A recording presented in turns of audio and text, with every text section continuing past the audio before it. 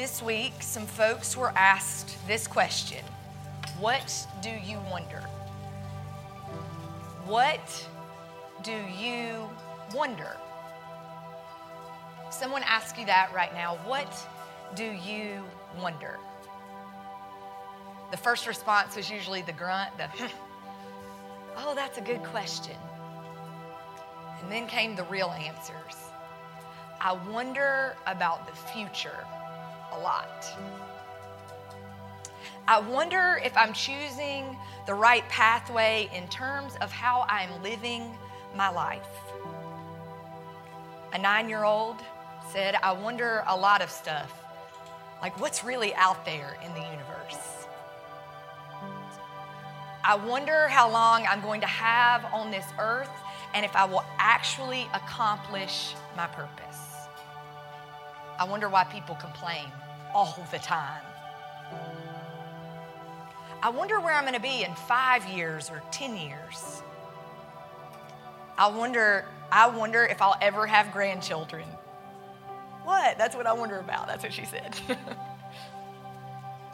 Holding a little baby, a dad said, I wonder if my kids will have a good life. I wonder how we got here. What is it that you wonder? It's a real gift to be able to wonder, right? It's a gift, a unique ability, this capacity to wonder. I would tell you that it's a gift given to us by God. Our wonder is given to us by God. What is it that you wonder? Sometimes our wonder leads us to fear. Sometimes joy. And sometimes it leads to more wondering, more questions. What is it that you wonder about? Can we pray really quick? God, for the wonderings in this room, for the things that capture our brains and our hearts, for the dreams that we wonder about, for the fears that we wonder about, for the joy that we wonder about, we lift them all up to you this morning. Help the wondering and the wandering to make sense this morning and bring us home to you. Amen. Amen. We wonder as humans because sometimes our frame of reference can no longer handle what it's always handled. So just like this window, right? It frames in the window. Our brains are much like this. We have a frame of reference. Okay, we have things that we have in our brain, experiences, and we have a frame in which we reference things. We wonder because our experiences in life don't always fit within this frame of our reference. Here's an example. Last year, my kids got out of school for Hurricane Ian, and they were 4 and 5 at the time, and my kids had zero idea what a hurricane was. And so they're like, why are we missing school? We don't understand why we're out of school. The sun is shining outside. And we're like, well, we're getting ready for a hurricane. What are these sandbags about? Like, why are you filling up sandbags? Why are we preparing to sleep at Grammy and Grandpa's house? Why are you buying batteries that are not going into our toys? Right? They had no frame of reference for what you do to prepare for a hurricane. They have no idea what a hurricane is. I wonder what a hurricane is like, they wondered. And I used their frame of reference to help them. It's like a thunderstorm, but more serious. And they were like, okay, we kind of get that. So this year, during the first summer thunderstorm that we had, Emma, our 5-year-old, says, oh yeah, it's hurricane season. We're just driving through a hurricane. We're like, no, it's just a thunderstorm. But, we have things that are in our frame of reference. 100 years ago, in science, there was this very held on to theory. It was called the steady state theory. Does anybody know what this is? No, because it doesn't make sense anymore. Nothing is steady. It basically says that the world always was. What we see around us, the matter, the chemicals, the things that are here, it always was and it always will be. There's something about this that's always been steady and constant, and it's just always going to be steadily present. That's like my best way as a pastor to describe this to you. Well, there were some questions about this theory because it's never been proven that something didn't have a beginning point or an ending point in science. Everything that had ever been observed had a beginning point and an ending point, right? So this would mean, y'all just go with me for just a minute. I promise it's going to make sense in a minute. So if the steady state theory is correct, that would mean that infinity is an actual possibility, not just this like actually could happen, not just the potential that infinity, like going on and on and on and on forever could happen. So they were like, this doesn't make a lot of sense. So in 1929, a guy named Edwin Hubble, does this name sound familiar? Anybody know what he did? The Hubble telescope, right. So he makes a telescope, it looks far out into space, and he recognizes that all of these other galaxies in the universe are like speeding away at a very incredible, like at these astronomical, I'm full of jokes today, y'all. These astronomical speed, they're like going out. What if, they wondered, what if at some point all of these things started at a singular point and are now speeding away? Steady state theory is suddenly in question because this discovery of being able to see beyond our normal frame of reference changed everything. Suddenly, things no longer fit in the framework, and the wondering had to happen outside of our frame of reference. They had to begin to wonder outside of the frame of reference. Erica Little, that's who I was before I was married in 8th grade. I believed in God. I believed God loved me. I went to church. And then one day in November, my mom had a test at a doctor's office, and she had stage 3 cancer. It changed my frame of reference for looking at the world. I began to wonder about life beyond my frame of reference. Things felt like they were speeding away out of control, and I began to wonder about God and about life. Chris Allen, the same thing happened to him in 9th grade. A diagnosis for his mom changed his frame of reference, and he began to wonder about life outside of that. In 10th grade, the attacks of September 11th, 2001 in New York City changed my frame of reference. Never had I thought an act like that could have occurred on U.S. soil. Anybody remember that moment? And you remember wondering outside of your frame of reference. We'd never experienced something like that in our lives, and we began to wonder. What we had began to change forever. As a 21-year-old, my faith, the faith that I had grew up with and clung to so hard in my life, no longer fit in this simple framework anymore. And I began to wonder about God beyond that frame of reference. And you know who met me there? You know who meets us every time we go beyond the frame of the reference? The same God who is the Alpha, the very beginning and the very end. The same God who is in control of those galaxies speeding away at astronomical speeds. You know who met me outside of that frame of reference? When my mom had that cancer diagnosis, God was there. He was with me. You know who met Chris? In a youth room at Hyde Park United Methodist Church just down the road. That same God who is the God of the beginning and the end, the God who is in charge of everything when it is speeding out of control and it feels like things are moving away at a fast rate of speed. You know who met the people of the United States and all over the world when we were scared to get to death? It was the most attended Sunday in the history of the United States up to that point, September 11th, 2001. God was with us. When things exist beyond our frame of reference, God meets us there every single time. as a 26-year-old called to ministry and had no idea what that actually meant. My frame of reference for church fit into a very simple framework, and I was assigned an internship at a church inside a women's prison. And the frame of reference that I had for a church, this brick building with a piano and a choir, right? That began to fall apart for me. And I began to wonder and see and look at church differently. More about that later. In the Bible, these experiences where something exists beyond our frame of reference and causes us to start to wonder is a moment where God intervenes in ways that changes our lives.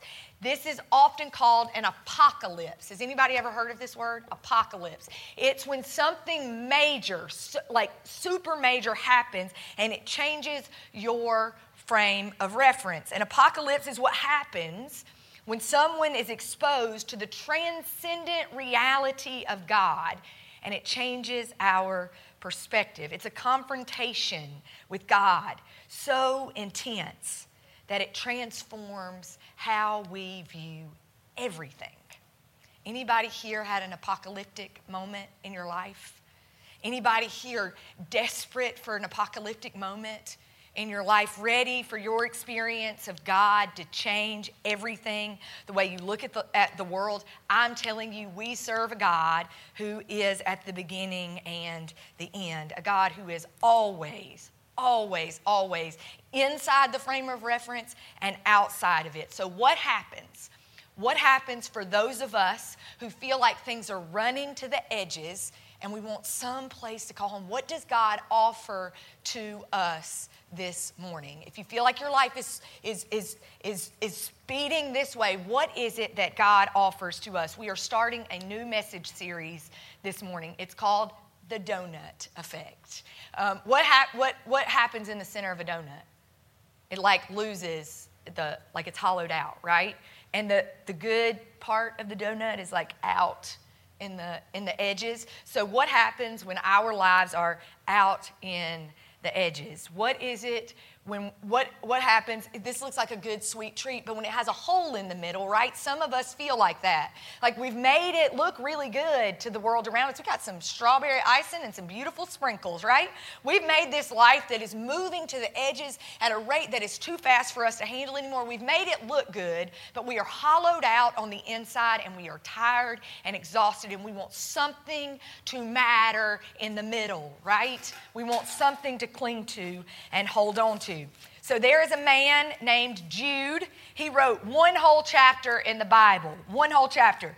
Poor dude's probably up in heaven like everybody else gets 35 chapters and I've got 25 verses. It's the next to last book in the Bible. So right before Revelation, you're going to find Jude. It is a book called apocalyptic. I'm sorry, I'm going to be using some big words. I'm like steady state theory and apocalypse. What is she doing this morning? I promise it's all going to make sense, okay? Apocalyptic eschatology is what this is called. So apocalypse is Jude had some kind of encounter with God that completely changed the way that he experienced God and everything about him. And he had to tell people who followed Jesus about this experience. He had to tell them what it was he was learning and what he was experiencing in this. Eschatology is our understanding or our belief of what happens in the end. So, right, do you hear this theme? We don't always know where things begin or end, but we feel like they have a beginning and an ending, and we don't always know what that is. And the donut is a circle that keeps on going. How do we make sense of this world? It's beyond our frame of reference, and we wonder, right? I wonder how I can begin to make sense of my life and this world anymore. So Jude writes the folks, he writes this letter to him. He says, Jude, a servant of Jesus Christ and a brother of James. He was a follower of Jesus, a disciple of Jesus. To those who have been called. So he's writing this letter to you too. To those who have been called, who are loved by God the Father and kept for Jesus Christ. If you feel like your life is speeding as fast as those galaxies running away, you are kept by Jesus Christ. Mercy, peace, and love be yours in abundance. He had this encounter with God, and before he gets anywhere else, he wants to remind him of the abundance of God's mercy, of God's peace, and God's love. He says, "Dear friends, although I was very eager to write to you about the salvation we share, I was really excited to write to you about all these theological points that we believe, but I felt compelled to write and urge you to contend for the faith, to get back to this frame of reference that was once for all entrusted to God's holy people. For certain individuals whose condemnation was written about long ago have secretly slipped in among you. They are ungodly people who pervert the grace of our God into a license for immorality and deny Jesus Christ and our only sovereign and Lord." Do y'all hear this? Jude is saying, it feels like things in this church are going to the edges and we've lost the center.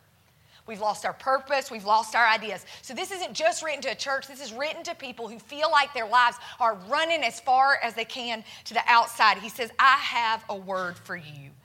You already know this," he says. "I want to remind you that the Lord at one time delivered his people out of Egypt." Some of you might not know this happened. Thousands of years before this was written, there were people who lived in Egypt. They were slaves. They were building all kinds of things for the Egyptian people. They were being treated terrible. They were miserable, and they did not enjoy what they were doing. And Moses heard the cry. God called Moses, a little baby who was rescued out of a river and cared for in Pharaoh's house, the king's house. This guy had everything he ever wanted in front of him. Like, you want to talk about eating out of a silver spoon? That was Moses' life. And he hears, God helps him to hear the cry of people who are hurting, whose lives are hollowed out because of the oppression and pain that they experience every single day of their lives. And God called Moses as a leader in front of them, and he says, "Lead these people out of slavery, out of a world and a culture that convinces them they are less than, out of a world and a culture that works them to the bone, out of a world and culture that is hollowing their souls out. Lead them out, Moses." And Moses looks at God and he says, I'm not your guy, God. I can't speak well. I'm not your guy. And he looks at God. God looks at Moses and he says, "I am Moses. I am good enough to get these people from slavery and bondage and oppression. I am the God who can deliver them somewhere else. I'm just asking you to put one foot in front of the other." And Moses, shaking with a staff in his hand, follows God step by step by step to deliver people who were hollowed out, whose lives were rushing to the edge of their lives. God uses Moses to deliver them. This is our story, Jude says. When you don't know what to believe anymore, when everything feels like it is rushing to the edge, I want you to remember, Jude says, God spoke this to me. I want to remind you that the Lord at one time delivered his people out of Egypt. He delivered them out of lives that hollowed them out. But he later destroyed those who did not believe. Those who didn't believe there was another way of living, they eventually, I would say, destroyed themselves. And the angels who didn't keep their positions of authority but abandoned their proper dwelling, these he has kept in darkness, bound with everlasting change for judgment on the great day. Now, I need to tell you something. When you have an apocalyptic experience, some experience with God that transcends everything that you've believed and changes your frame of reference, there are things that you're going to say that people are like, "Oh, that's a little weird. That's a little weird." This is Jude being a little weird, okay? In a similar way, but it's real, right? He is passionate about this. I understand it's a little weird But this is an important piece to share with you so you understand this experience I had with God that has changed everything. In a similar way, Sodom and Gomorrah, which was this really terrible place that was doing nothing God asked them to, and they were destroyed. The surrounding towns, they gave themselves up to sexual immorality and perversion. They serve as an example of those who suffer the punishment of eternal fire. They show you what it's like to live out a hallowed life. It isn't worth it. That's what Jude is saying. So he's telling them, get back to the center. You got to have some kind of center. So I'm going to tell you what he says to him. In chapter 1, verse 20, he says, but you're different than Sodom and Gomorrah. You're different than Egypt. You are different than all of those things. But you, dear friends, by building yourselves up in your most holy faith, and praying in the Holy Spirit, keep yourselves in God's love as you wait for the mercy of our Lord Jesus Christ to bring you to eternal life. Did you hear that? When everything is speeding away, what are you supposed to do? Keep yourselves in God's love as you wait for the mercy of our Lord Jesus Christ to bring you to eternal life. Be merciful to those who doubt. Yell at them. Nope. Be merciful to those who doubt. Save others by snatching them from the fire. To others, show mercy mixed with fear. Know your audience and tell them what they need to hear so they are snatched from a hollowed out life. That's what God tells us to do. If this morning you are having a really hard time getting back to the center,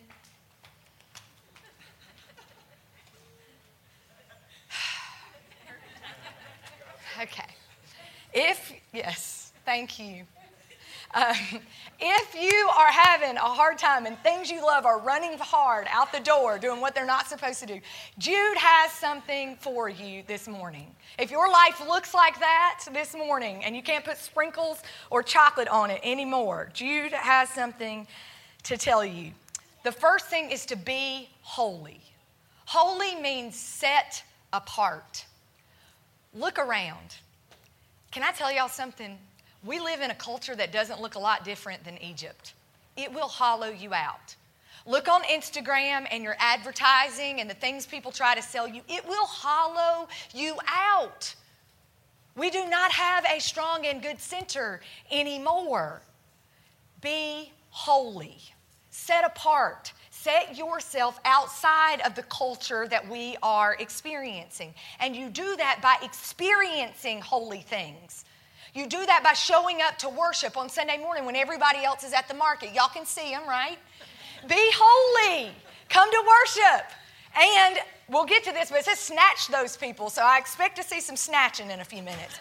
Anyway, holy, but set apart. We come, we worship, we experience something different in our week.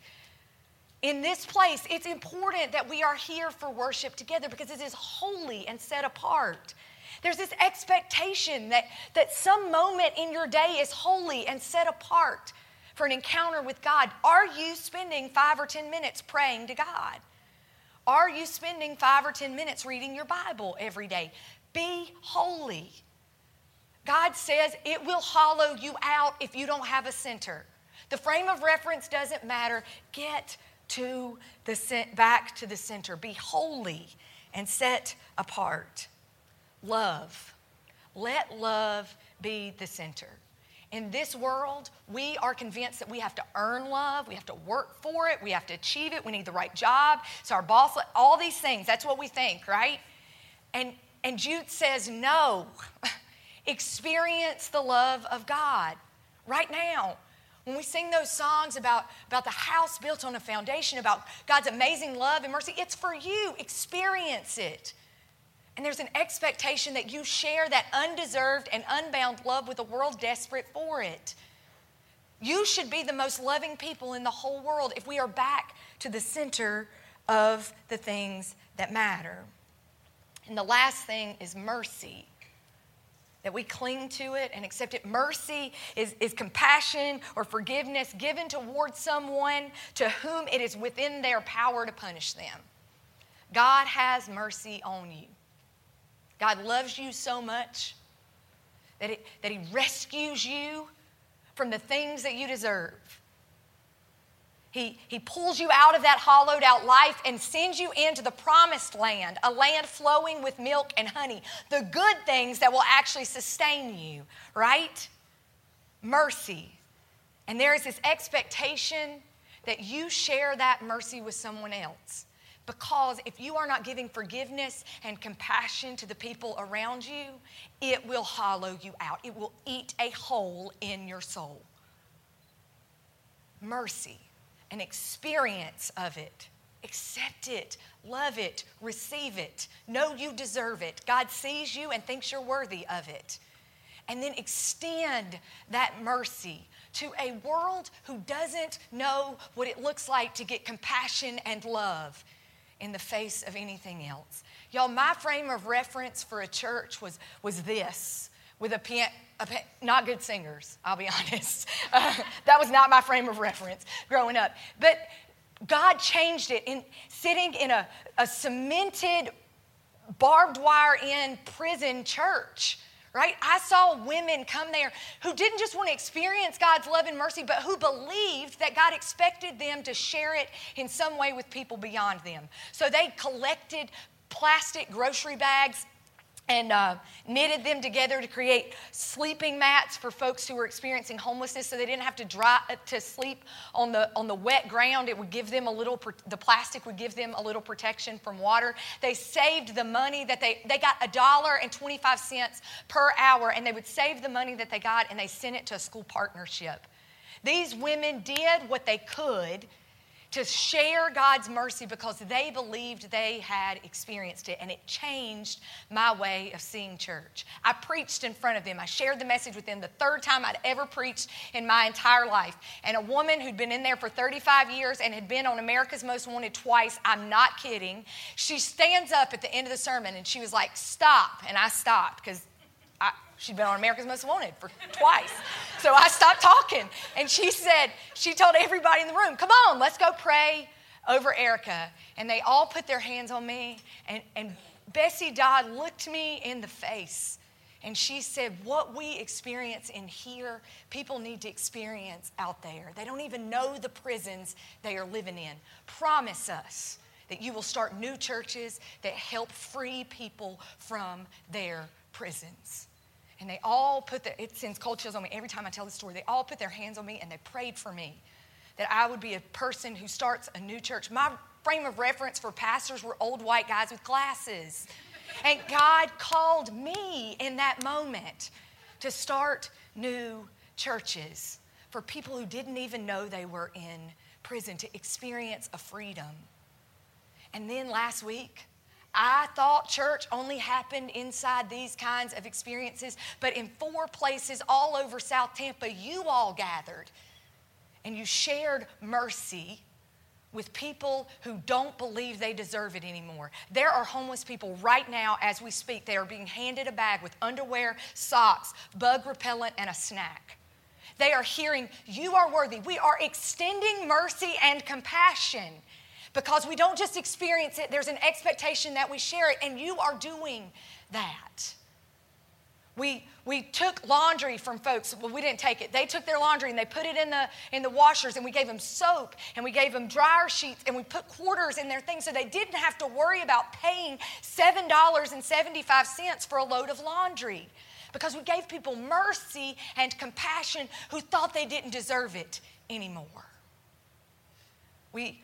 We made clothes, we sorted clothes, gently used clothes items to be hung in a store that looks like a Target or an Old Navy so moms could come and shop for their kids for free clothes, giving them an experience of dignity and mercy and compassion, because for us, you don't have to check off a laundry list of stuff. You just get to show up as who you are, and we will extend the mercy and compassion to you because we've experienced it, and there's an expectation that we share it. And in a world that is running as hard as it can away from mercy and compassion, this church believes God's holy and loving mercy is ours, and it is to be extended into a world desperate for it. 5 or 6 folks gathered at a house, and they filled 50-some tubs, nice tubs of teacher supplies for teachers who did not get greeted by PTA that was excited that they were there. And they got paper towels and hand sanitizers, and y'all ordered even more stuff to go in these bins, and they were handed to teachers because they will offer mercy and compassion to students who've been told they're not worthy. They're not good enough. Do you see?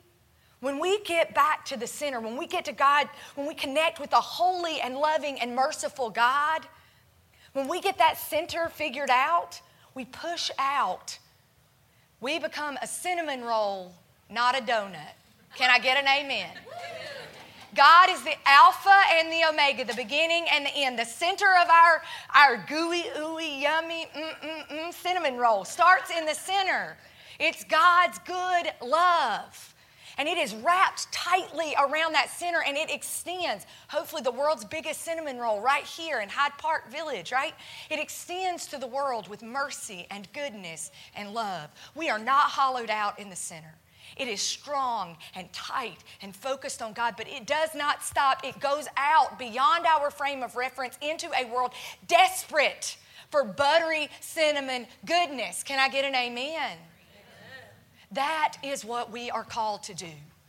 We are called to stay tight to this God, holy. Spend time in worship. Spend time every day worshiping God. Spend time receiving and experiencing and sharing God's love. And offer that mercy beyond our frame of reference to a world desperate for it. Because every person in here knows what it's like for God to go beyond your frame of reference to meet you there and give you love and mercy and compassion.